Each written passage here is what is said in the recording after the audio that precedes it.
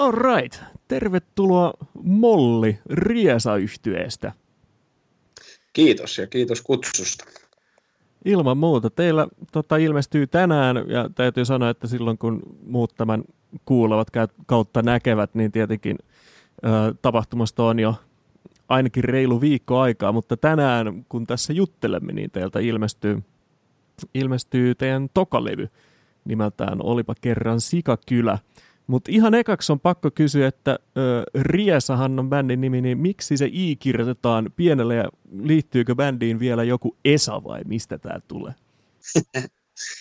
Ei se oikeastaan tuli ihan siitä logosta, missä on tämä ympyräviiva päällä. Sitten päädyttiin käyttämään sitä myös ihan niin kuin puhtaasti tekstimuodossa. Niin just, eli siinä ei se kummempaa. All right. Okei, no mutta tämä asia selvä, niin lähdetään suoraan ihmettelemään tätä Olipa kerran Sikakylä-levyä. Mulla on tässä ekana biisinä myös ihan kohta tulilla toi Sikakylä, joka on ton levyn avausraita, ja tämähän on käsittääkseni, tämähän on niinku konseptilevy, ja jos mä en ole ihan väärässä, niin ilmeisesti vielä niin kuin jonkinnäköiseen satumaailmaan liittyen, mutta mikäs tässä nyt kannattaa? Kannattaako se eka avata vähän, että mistä tässä on kyse, vai kuunnellaanko me eka tää biisi? Jaa, se on se on satu, mutta se on hyvin erikoinen satu, ja se sijoittuu jonkunnäköiseen hybriditodellisuuteen. Siellä on paljon tuttuja paikkoja jotenkin mystisesti sijoittunut tähän Sikakylän ympäristöön ja jopa tuttuja tapahtumia ja aikakaudet heittelee tai aikajanat ja kaikki alkaa siitä, kun kylän vanhin kieltää housujen käytön ja sitten mennään kuitenkin, kuinkahan se nyt sanoisi, periaatteessa mun mielestä tässä on niin kuin myös niin kuin syvällisintä lyriikkaa, mitä minä olen ikinä kirjoittanut. Mä en tiedä, kuinka syvältä niitä merkityksiä vaan pitää kaivaa. Okei. Itse tämä avausraita, niin se pitää mainita, että alkupuheen pitää Kumikameli ja Eläkeläiset orkestereista tuttu Toppo Koponen, ja siitä tuli se on aika nättiä. Joo, eikö mä taisinkin löysikään sen teidän Facebook-sivulta vai mistä mä sanoin, hetkinen, että ei olekaan niin kukaan bändin jäsen, joka tässä tarinoi tässä alussa, vaan se oli tosiaan niin kuin Koposen Toppo. Okei, mutta olisiko tähän sitten niin kuin järkevin lähteä kuuntelemaan eka kappale ja sitten turistaa lisää, että mikä tää on tää. All right, tehdään näin. Eli tässä Riesa ja Sikakylä. Itse viinapiru pullon suusta kuuluttaa. Kaikki kansa koolle nyt kootkaa. Minulla on asiaa.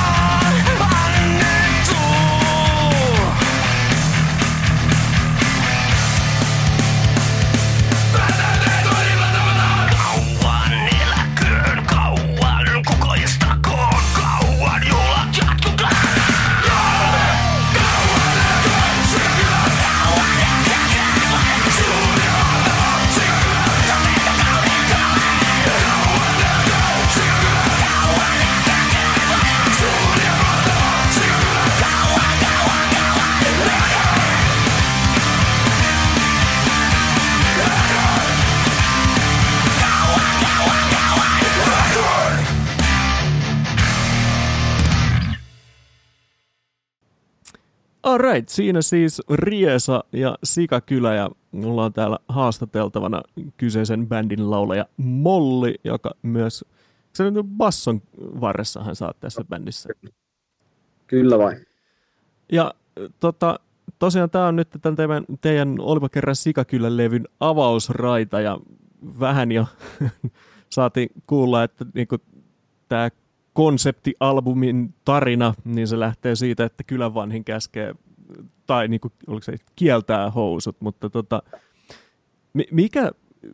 mikä tässä nyt on tämä ikään kuin konsepti? Onko se niinku jonkinnäköinen niinku alusta loppuun ulottuva satu? Mä luulen, että tässä on jotain ehkä mahdollisesti makaaberia piirteitä, jos yhtään niinku toi visuaalinen puoli antaa jotain osviittaa. Kyllä, no silleen, että siinä on tapahtumat sijoittuvat sinne Sikakylään ja siinä on niin kuin läpi levyn hahmoja ja kyllä siinä niin kuin, siellä on vähän niin kuin tavallaan välillä laajennetaan niin kuin sitä maailmaa, mutta että niin kuin siellä on myös niin kuin ihan alusta loppuun kulkeva tarina. Ok. Haluatko ollenkaan niin kuin avata tätä tarinaa sitä niin kuin housien kieltämistä pidemmällä vai onko tämä mieluummin semmoinen, josta sanot, että tämä on ehkä sit, niin kuin kivempi jokaisen kuulijan ikään kuin itse niin kuin käydä tämä? Niin, että ei nyt, ehkä niin kuin liikaa ei huvita lähteä avaamaan, mutta että semmoiselle ihmiselle, joka tykkää etsiä merkityksiä ja tutkiskella niin kuin yksityiskohtia, niin sellaiselle tämä voi olla hyvinkin miellyttävä ja mielenkiintoinen tutkimusmatka. Että niin kuin, esimerkiksi niin kuin todellisuudessakin Himalajan huipulta löytyy Ropkund-niminen järvi, jonka pohjassa on useampi 100 luurankoa, eikä kukaan oikein tiedä, että miksi ne siellä on, mutta tällä levyllä sekin selviää, mikä tämä Ropkund oikeasti on. Okei, selvä juttu. Ropkund biisi numero hetkinen. Tuo on 4. Okei. Elikkä alkupuolella jo selvii sekin. Mutta hei, siis tähän itse asiassa niin mielenkiintoisen pidin myös sitä, että tehän olette, tai siis niin levyjä teetätettiin niin tietty määrä, mutta teetätte sitten erikseen vielä niitä kansivihkosia, ja sitten ilmeisesti niin ideana just tämä, että kun tämä on tämmöinen, tai tämä on tarkoitus olla tämmöinen niin kuin, ikään kuin mukanansa vievä ja semmoinen lähestyttävä juttu, niin ikään kuin kenties niin kuin Spotify tai muille kuuntelijoille myös jotain niin kuin, ikään kuin kättä pidempää sille, että niin, jos sitä levyä kuunteleekin sitten ei niin kuin fyysisessä muodossa, vaan niin kuin tuolta Spotifysta, niin sitten silloin kuitenkin tämä niin kuin vihkonen, jota niin kuin Levykauppa X:stä ainakin sai ostettua. Kyllä. Joo, Levykauppa X:stä ja keikoilta. Et siinä on just se, että itse olen henken ja veren CD-ihminen ja rakastan just sitä hetkeä, kun lyö johonkin sohvan nurkkaan ja uusi levy, odotettu levy soimaan ja pläräilemään lyriikoita ja kuvia, niin se on se juttu mulle niin kuin musiikin kuuntelijana. Niin sitten kun tätä on, kun meilläkin niin kuin panostetaan noihin kansilehtiin, että se on mun mielestä hyvin tärkeä osa niin kuin kokonaistaideteosta, niin sitten kun useamman kerran on ollut käynyt näitä keskusteluja jossain keikalla myyntipöydässä, että ostan levyä, että en osta levyä, että en kuuntele levyä. Sitten, että kansivihko, että täällä on vaikka mitä. Ja sitten, että kun ei hän ole edes CD-soitinta. Ja, no vittu, on se sitten vähän niin kuin kamalaa repiä siitä sitä täyttä hintaa. Niin sitten tuossa tuli mieleen, että nyt kun vielä on tämmöinen satukirjamainen se kansilehti, joka on oikeasti, siinä on, siellä on just lyriikat, on kuvia, siellä on vittu Sikakylän kartta ja hahmoluettelo, että se on niin kuin tavallaan aukaisee aika paljonkin sitä. Niin sitten ruvettiin miettimään, että jos se kansilehti on se niin kuin erityinen juttu, että niin kuin, mikä niin kuin siitä tekee niin kuin erityistä, niin että ei tarvitse nyt ostaa sitten semmoisen ihmisen, joka ei CD:tä osta, niin maksaa täyttä hintaa, vaan voi ostaa sen kansivia. Niin, ja siis kun sehän ei tosiaan ole mikään niinku, vihkonen niinku 4 tai 8 sivunenkaan, vaan ihan semmoinen paksu pieni epos, niin se on kyllä ihan ikään kuin hintansa väärti. Mä en muista niinku muutama euron, että siitä pyysitte muistaakseni. Joo, 3 euron läpyskä. Kyllä, kyllä me sitä mietittiin, että niin kuin ajatuksissa selattiin, että mitä kaikkea siellä pitäisi olla. Että kyllä sitä niin kehtaa ihan omana tuotteenaankin tarjota. Että Joo, se on kyllä kieltämättä tyylikkään näköinen. Ja siinä on tämä visuaalinen puolihan on sitten, mitä sitä kuvailisi? No, se on täynnä veristä gorea, jos multa kysytään. Ja sitten mutta siis myös niinku mun mielestä, tai mä niinku saan siitä myös paljon mustan huumorin viivoja, onko mä oikealla jäljellä tässä?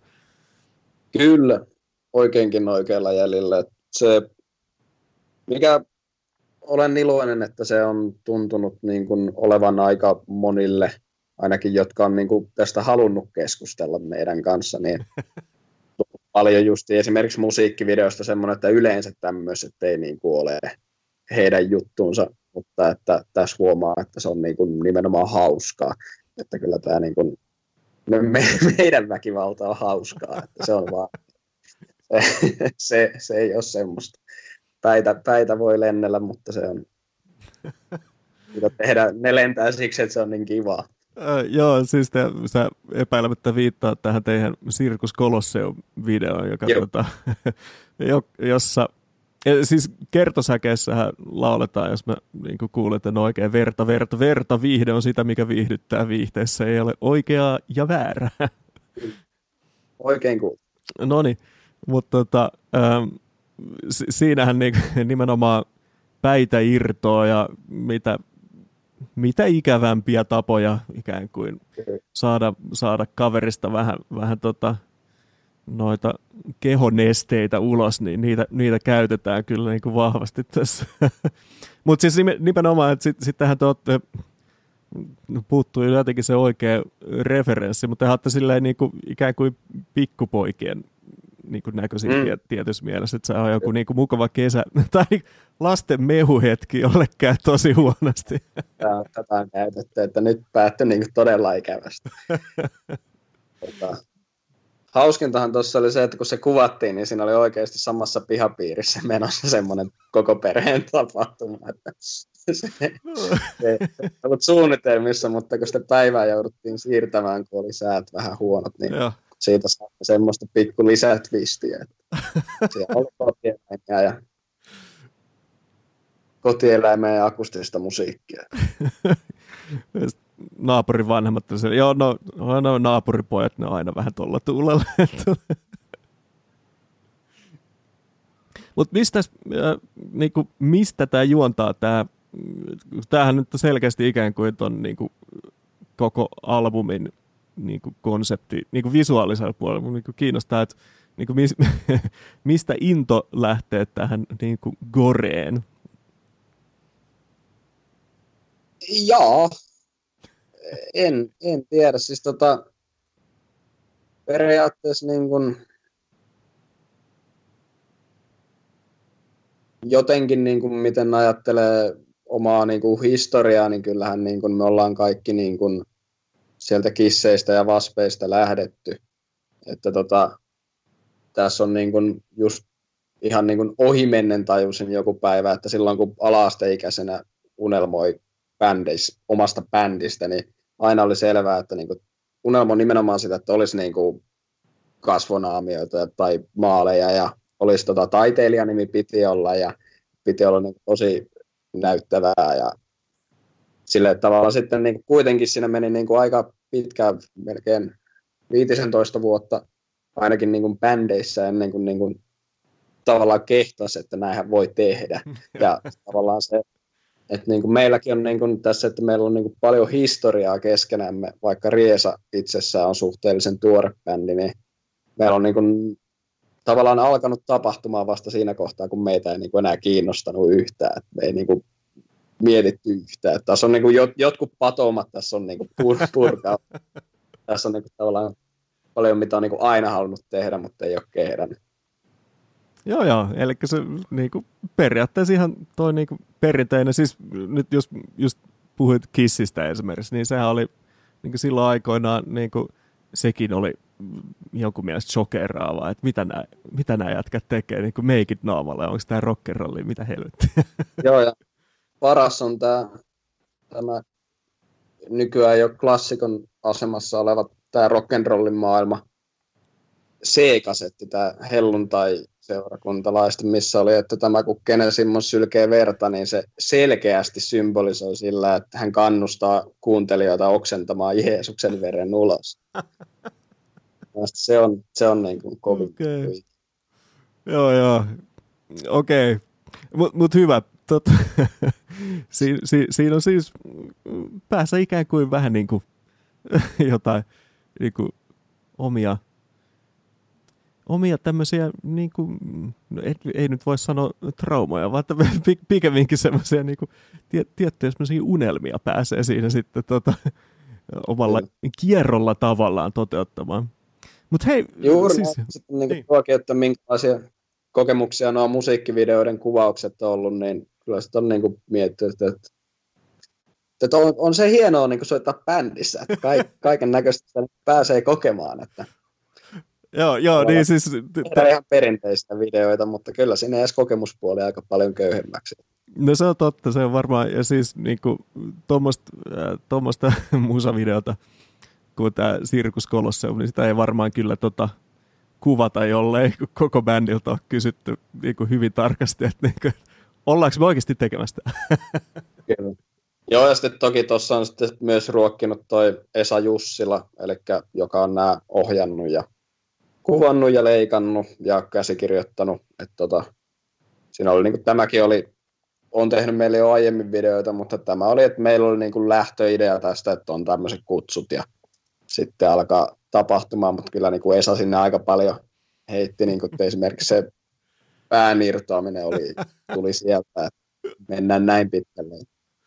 Se oli erittäin tyylikkäästi muuten toteutettu. Mä tavallaan haluaisin kysyä, että miten se toteutettiin, mutta mä luulen, että se on kivempi niin kuin jäädä silleen semmoiseksi. Niin kuin... Olla se ei näytä enää niin hyvältä. Niin. Esalla on pitkä vielä, niin kuin on tehnyt justiin splatteria ja tällaista, että tiedettiin, että on niin kuin vielä enemmän ehkä suuntautumista sille puolelle, kuin mitä meidän videossa on aiemmin ollut, niin nyt oli niin kuin molemminpuolisesti selkeästi, että siinä oli sisäiset lapset leikkimässä. Että. Joo, siis tässä Moukari, joka taisi tulla niin sitä Circus Colosseumia ennen, niin siinähän se niin kuin vainaaksi tekeminen jätetään vasta sinne ihan loppupuolelle. Joo. Se on itse asiassa, se on taas sitten tehty toisella porukalla, että se on ainut meidän musavideoista, mitä tämä Esa ei ole tehnyt. Okei, no niin, no se selittää tietenkin, että sieltä puuttuu sitten. Bändin visio on ollut myös vahvana siinä. Joo. Meillä aika pitkälle on mietittynä jo ennen kuin esitetään niin kuin eteenpäin. Mutta että varsinkin Esa on kyllä, se on hauska mies, kun se pääsee vauhtiin.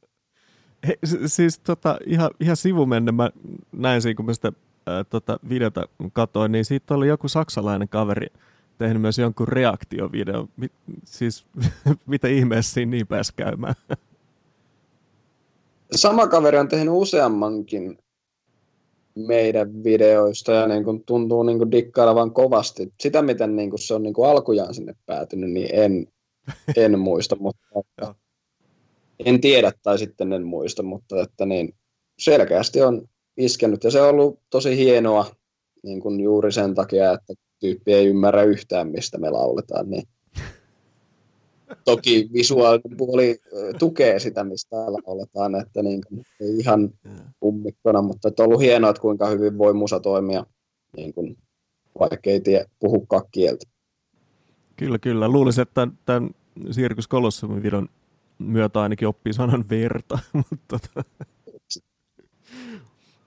mutta hei, kerras meille, tämä nyt oli hyvin, jopa vähän niin kuin syvemmälle mentiin tähän niin kuin visuaaliseen puoleen. Oikeastaan haluaisin myös vähän jutella siitä itse musasta, että te olette trio, niin miten teidän biisit syntyy? Sä selkeästi teet sanotuksia, mutta mitäs muut? Me mennään kyllä sillä niin kuin vanha liiton meiningillä, että joltakin tulee biisi ja sitten sitä hinkataan treenikämpällä. Ja ne on usein, mehän on siis bändi, joka niin kuin lähtökohtaisesti vihaa treenaamista, paitsi silloin, kun tehdään biisejä. Et silloin se on niin kuin hauskaa. Se on yhtä hauskaa kuin oli 15 vuotta sitten. Mutta niin kuin, se on kyllä niin kuin, se on varmaan sitä, että kun tunnetaan toisemme niin pitkältä ajalta, että siinä on jotain semmoista maagista, että aika pienestä toinen tietää, mitä toinen hakee. Ja nykyään ei ole minkäännäköisiä niin kuin justiin rajoja, että muistan, kun tuo Moukaria sovitettiin, niin se, että hetkonen, että muuttuuko tuossa tahtoväisesti? Säveltää se, että vittu taitaa sinne muuttua. Ja Proge. Senhän saisi valssiksi, että vedetäänkö vittu valssia? Vedetään valssia. Niin sekään, että ei se ollut mikään niin kuin pitkän harkinnan tulos, vaan se oli niin kuin yksi heitto treeneissä. Ja sillä, että se on tuo meidän kitaristi herra Olli meistä niin kuin tuottelijain säveltäjä on, mutta että voi kyllä tämän bändin kohdalla sanoa, että jokainen biisi on sellainen, että jos ei niitä olisi me kaikki kolme oltu veivaamassa, muokkaamassa, niin ne olisi hyvin erilaisia. Että tämä on kyllä niin kuin, siitä tykkään tässä bändissä, että on kyllä niin kuin nimenomaan bändi.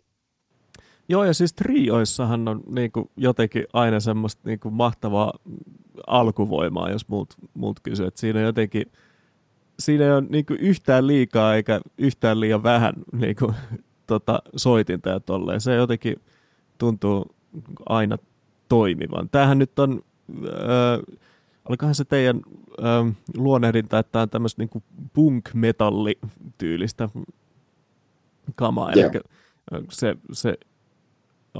siellä on niin kuin punk-asenne ja sitten vähän niin kuin metallista haettu se, en halua sanoa rankkuus, koska punkhan on omalla tavallaan rankkaa sekin, mutta semmoinen, no raskaus ehkä tai jotain. Onko mä oikein jäljellä?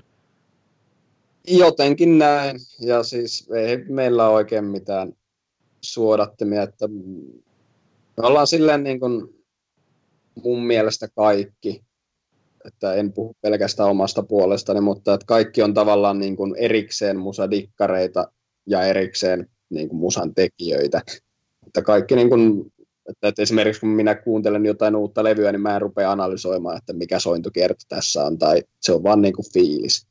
Että niin kuin toimii tai ei toimi, ja sitten löytää jotain hienoa ja innostuu siitä, että ei ole semmoista analyyttisyyttä, eikä sitä ole niin kuin musiikin tekemisessäkään, että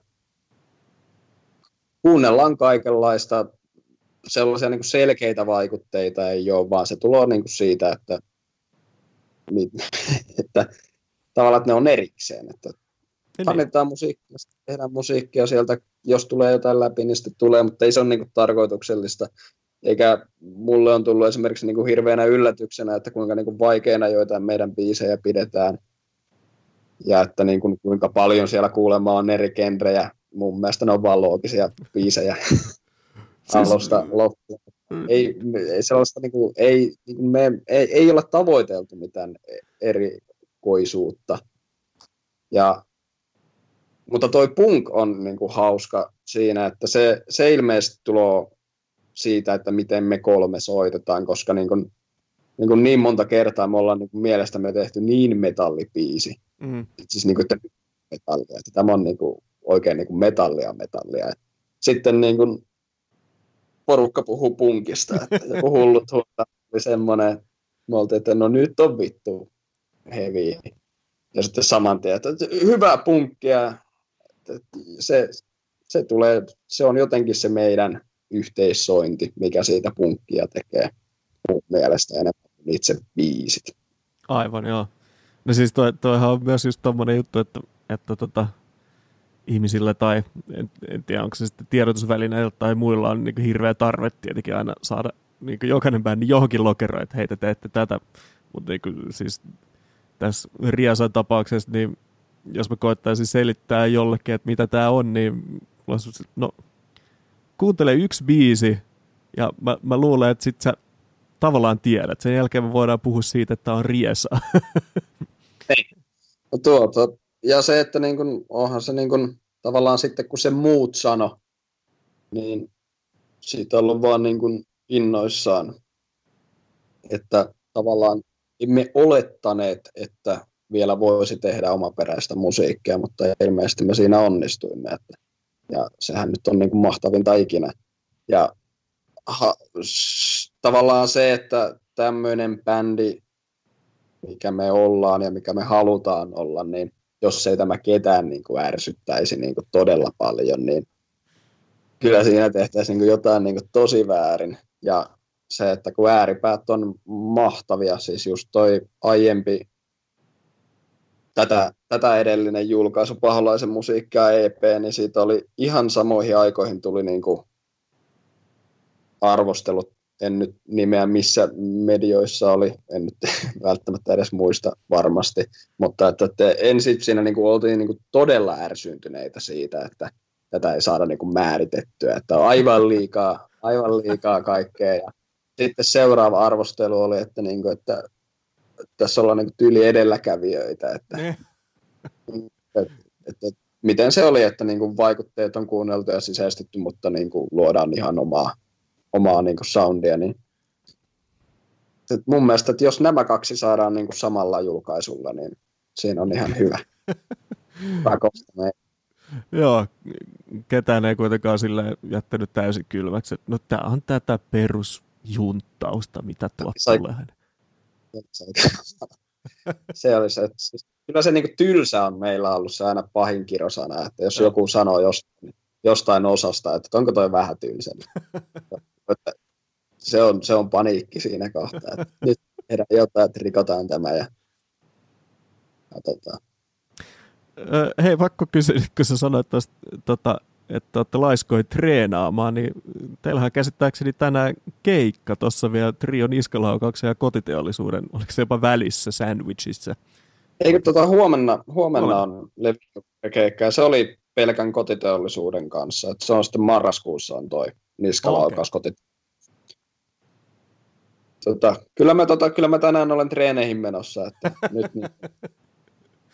Ettei pelkästään treenata soundcheckissa.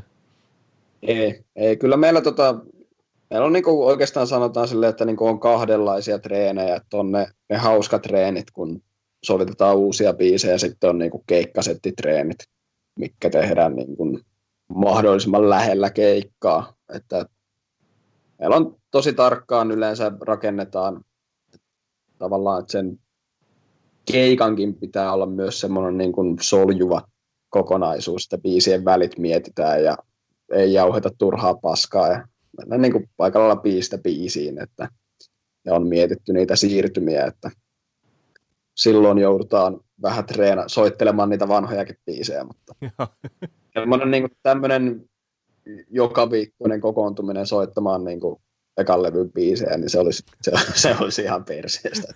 Sitä tehdään. Ymmärrän. Rumpalimme Kolli tämän niin kiteytti niin kuin hyvin, että joskus on ollut sitäkin, että vähän että soitellaan vähän ja vedetään kaljaa, että kyllä nykyään mieluummin vetää sitten vaan kaljaa. Ei muuten vaan soittelua. Okei, mutta siis toisin sanoen huomenna, eli siis kuuntelijoille, katsojille kyseessä siis lauantai 12.9., joka tämän, kun tämän kuulette näette, niin on tietenkin jo menneisyydessä, niin siis Kotiteollisuuden kanssa olette keikalla. Joo. Ja missä tämä on? Tämä on Kauhajoen Nummijärvellä. Okay. Hyvin lähellä legendaarista Nummirok-aluetta, että siellä on semmoinen leirintäalue, missä järjestetään tämmöinen Motosound happeningi. Siellä, tänään siellä jo alkaa meiningit, että siellä on jotain ohjelmaa jo tänään ja sitten huomenna on Riesa ja Kotiteollisuus. Kyllä. Minkälaista settiä, kuinka pitkää settiä te vedätte sitten noissa? Mitä on luvassa? Nyt saadaan vetää vähän pitempään kuin mikä on normaali. Että yleensähän meidän keikat on sitä 45 minuuttia. Että nyt paukutellaan tunti täyteen. Ja sitten joskus taas, no esimerkiksi tämä niskalaukaus kotiteollisuusilta, niin siellä meillä on vain puolen tunnin slotti. Että yleensä puolesta tunnista tuntiin me vedellään. Onko se nyt tässä konseptialbumin tapauksessa, onko teillä ollut mietintänä soittaa livenä tämä jotenkin alusta loppuun? Sehän on joillakin bändeillä ollut sitten, jos on tämmöinen tarinalevy, niin sitten ollut idiksenä vai tuleeko ihan NS-perinteinen niin kuin settilistä? Nyt ei ainakaan niin kuin alkuun lähdetä siihen, että meillä on kuitenkin yksi pitkä soittaja ja yksi EP alla, että tavallaan siinä on, mitä siinä nyt on, nämä 2 levyä, EP, 25 biisiä, että siitä on niin kuin aika jo hyvä valikoima valita ne niin kuin parhaiten livenä toimivat 10, että sillä me mennään, että rakennetaan mahdollisimman hyvä settilista, ja sitten kun on kuitenkin jonkun verran jo tietää, että on tulossa niin kuin ihmisiä, jotka oikeasti kuuntelee bändiä, niin totta kai halutaan sitten soittaa niitä biisejä, mistä väki tykkää. Että ja totta kai. Ei huvittaisi vetää keikkaa ilman hulluja hurttia tai pahasta biisiä. Että siellä on semmoisia paljon, mitä ei niin kuin, enemmän johtuu just siitä, että näitä ei halua tiputtaa. Mutta on meillä nyt niin kuin puolet setistä vähintään on uuden levyn biisejä, että on se niin kuin hyvin se siellä on edustettu. Kyllä. Sitten pakko kysyä myös tuosta, että noihan niin nyt tämän rankemman Suomi-rockin ihan isompia nimiä tämä Trio, Niskalaukaus ja Kotiteollisuus. Mitäs te olette, meillä ei ollut sanoa niiden kelkkaan päässyt, mutta niin kuin samoille keikoille. Miten te olette sinne asti päätynyt? No tässä on voi sanoa, että niin kuin tässä on niin kuin, se on joko niin kuin tämmöinen väsytystaktiikka tai sitten niin kuin vaan tai sitten ollaan tehty parempaa musaa, että siis Hannu Korhonen Dex Viihteen niin mies pomo, mikä titteli nyt on. Kotiteollisuuden ja Niskalaukauksen molempien keikkamyyjä. Ja häntä nyt on niin kuin pommittanut tässä viimeisen parin vuoden aikana justiin tarjonnut Kotiteollisuus, Niskalaukaus, Mokoma, mitä sillä nyt tallissa onkaan. Että tavallaan niin tarjonnut niin monta kertaa, että niin väkisin on jäänyt nimi mieleen ja se vastasi silloin. Tämän piti toteutua alun perin pelkästään Niskalaukauksen kanssa ja jo nyt keväällä. Mutta se sitten siirtyi ja se näyttää kääntyneen meille niin kuin vaan voitoksi, koska sitten niin kuin oli sitten yhdistetty se Kotiteollisuus vielä siihen samaan iltaan. Niin luulen, että se on meille oikein hyvä väli. Niin, Hannu vastasi siihen vaan, että no nyt kerrankin onnistuu, niin tehdään nyt tämä. Okei. Eli siis toisin sanoen sä niin kuin,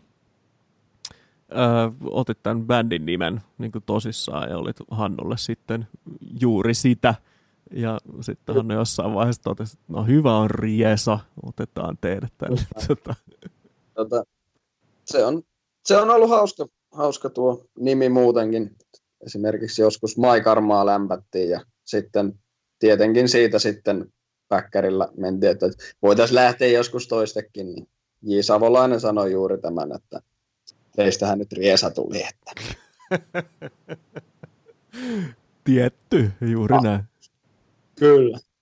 Mutta hei, siis niin kuin Hannun lisäksi, niin teillä sattuneesta syystä satu tietämään, että teillä on jonkinnäköistä yhteistyötä myös tuon Ginger Wine Managementin kanssa.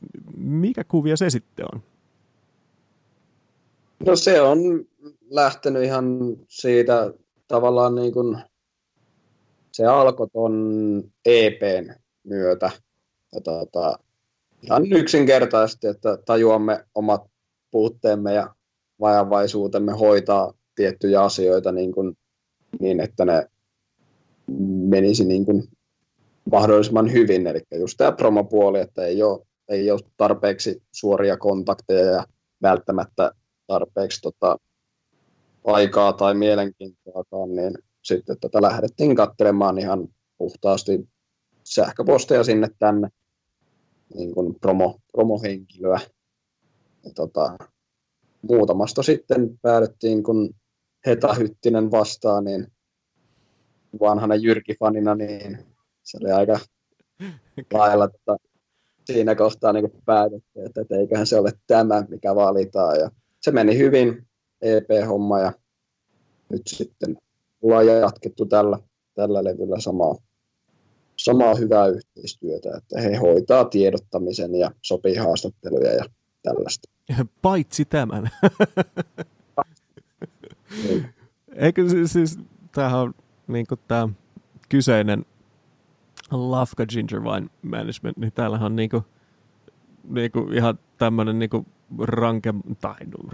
rankema, mutta niin kuin rockin vähän niin kuin who's who täällä niin kuin listassa, ja niin kuin lähdetään Lordi Apocalypticaa ja sitten on Dream Theater ja Within Temptation ja luoja ties mitä kaikkea. Niin Lista on aika vakuuttava. Joo, lista on tosiaan vakuuttava. Mutta siis he hoitaa ikään kuin, tai teillä on niin kuin ikään kuin, olette päättänyt, että keskitytte enemmän siihen niin kuin musan tekemiseen ja varmaan sitten tähän niin kuin visuaalisen ilmeen kasaamiseen ja sitten luonnollisesti keikkoihin ja tämmöiseen. Ja sitten, sitten tämä Kinkeri niin hoitaa ton, no just tämän, mikä tämä on nimeltään, siis lehdistötyö yleisön viihdytyksen. Tavallaan niin kuin me valmistelemme tuotteen valmiiksi ja sitten he lähtee sitten niin kuin aivan eri paikoille, eri suuntiin markkinoimaan. Että. Ja sitten te vastaavasti niin kuin maksatte heille jotain silleen kiitospalkkaa. Joo, toki. Joo. Tämä on. Okei, ihan niin kuin mielenkiintoista kuulla. Siis kysyn lähinnä myös sen takia, että varmaan monet pienemmät bändit myös miettii sitä, että niin kuin, voiko tämmöinen olla kannattava tämmöinen managementti, joka sitten hoitaa esimerkiksi tommosia asioita. Ja sitten taas toisaalta, että niin ylipäänsä miten mä niin löydän niin parempia väyliä ehkä niin julkisuuteen. Kyllä. Joo, kyllä me ollaan koettu se niin kuin hyväksi asiaksi. Veikkaisin, että aika paljon pienemmällä näkyvyydellä oltaisiin menty kuin nyt ilman. Että se on vähän, että kaikki maksaa, mutta että mihinkä sä haluat käyttää rahas. Että onhan tätä porukkaa, jotka uusii koko ajan vaikka pedaalilautoja ja pitää vaan saada, että me ei taas tehdä sitä, että me laittaa rahat mieluummin musiikkivideoihin ja promootioon ja tällaiseen. Ja siihen, että päästään keikkailemaan, koska varsinkaan näistä lämpärihommista, niin ei niistä mitään tienaa. Että sekin on valinta, koska se mikä nähdään myös promootiona. Että niin kuin. No sitähän se on paras, luulisi, että just niin kuin niskalaukauksen ja kotiteollisuuden ja vastaavien niin kuin tuosta kuulijakunnosta löytyy niin kuin teillekin varmasti enemmän kuin pari avointa korvaa. Näin luulisi, että sillä ajatuksella justiin, että me nimenomaan päästään esittelemään meidän bändiä niin kuin heidän faneilleen. Että mun mielestä se on nimenomaan pääsemistä ja että me saadaan tehdä nämä keikat. Että siinä jos niin kuin nyt ruvettaisiin niin kuin kitisemään, jos saada vähän enemmänkin kuin ne takahuonekaljat, niin se olisi vähän kömpelö. Kyllä. Tästä on. Me tiedämme, mihin olemme lähteneet. Mä luulen, että ihan fiksu veto.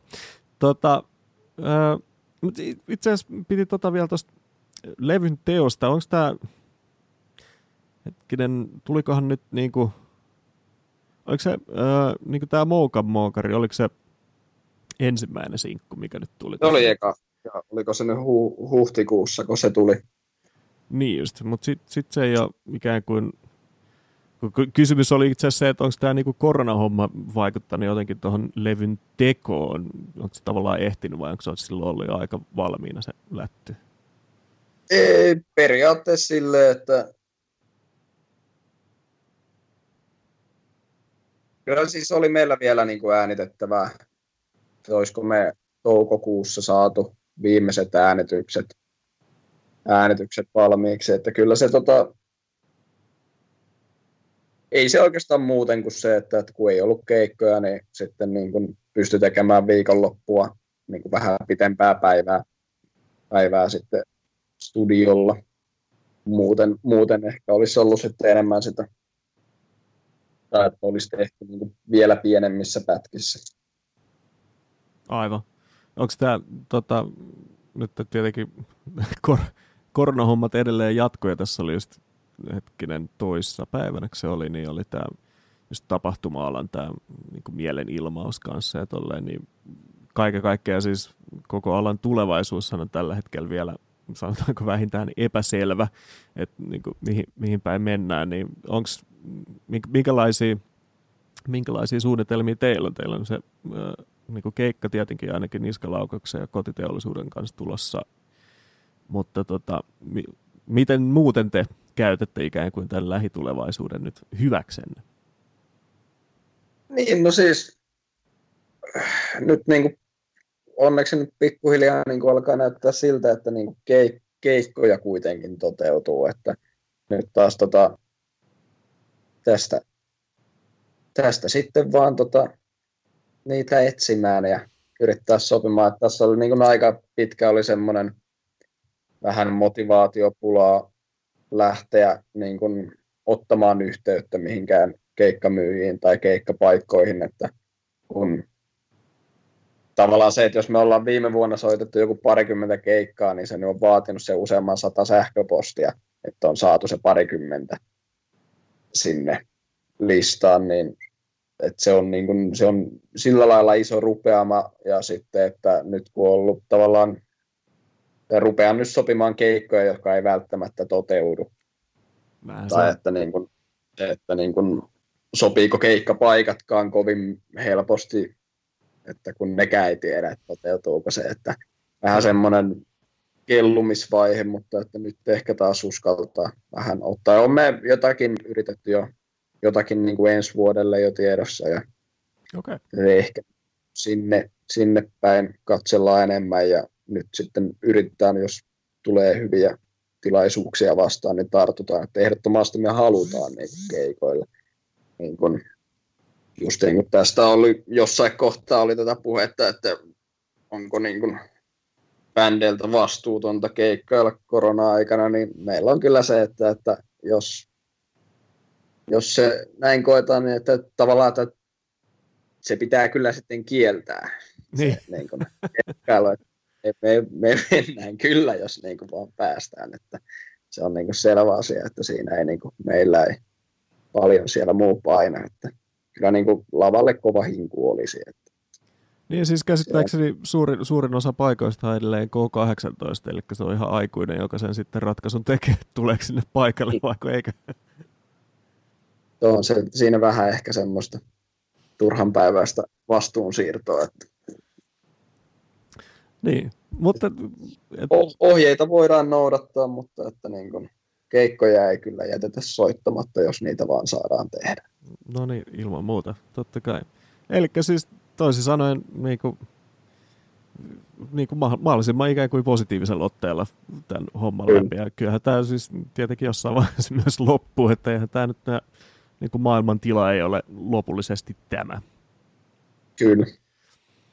Okei, mutta mä rupean vähitellen päästelemään sua jatkavaan perjantai-hommiin, mutta vielä tuossa alussa pyysin sua tosiaan miettimään jonkun Tokan biisin täältä teidän Olipa kerran Sikakylä-levyltä, mikä nyt olisi mahdollisesti tälle jo kuulemallemme ykkösraidalle Sikakylä. En tiedä, onko se sitten joku yksinkertaisesti levyn vikabiisi, vai mikä sitten sun mielestä sopisi tähän ikään kuin loppuun parhaita? Kyllä mä niin kuin kans sitä tuossa jo yritin samalla mietiskellä, niin kyllä mä ehkä päädyin siihen päätösraitaan, Bloody Maryin. Se on mun mielestä niin kuin helvetin hieno. Se on mun niin kuin ehkä oma suosikkibiisi tältä levyltä.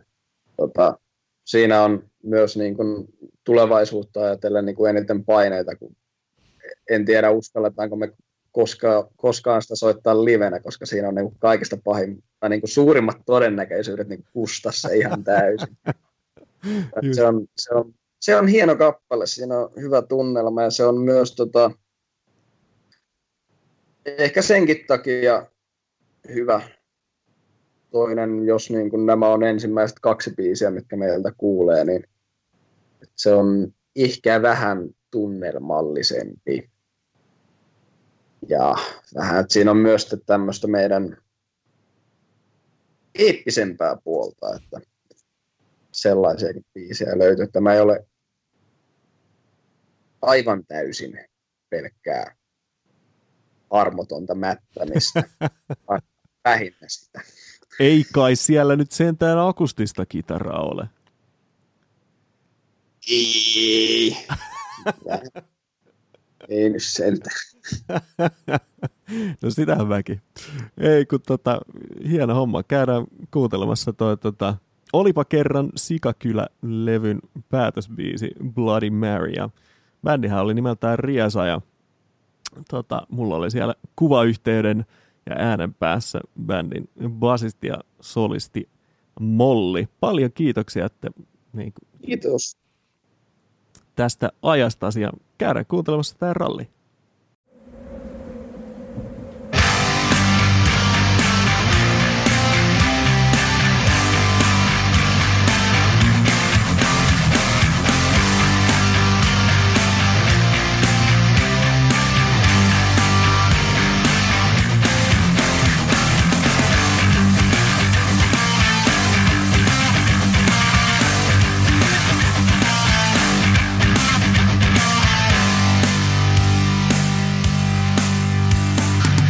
Se on vain vätys, harmiton paskalikku aina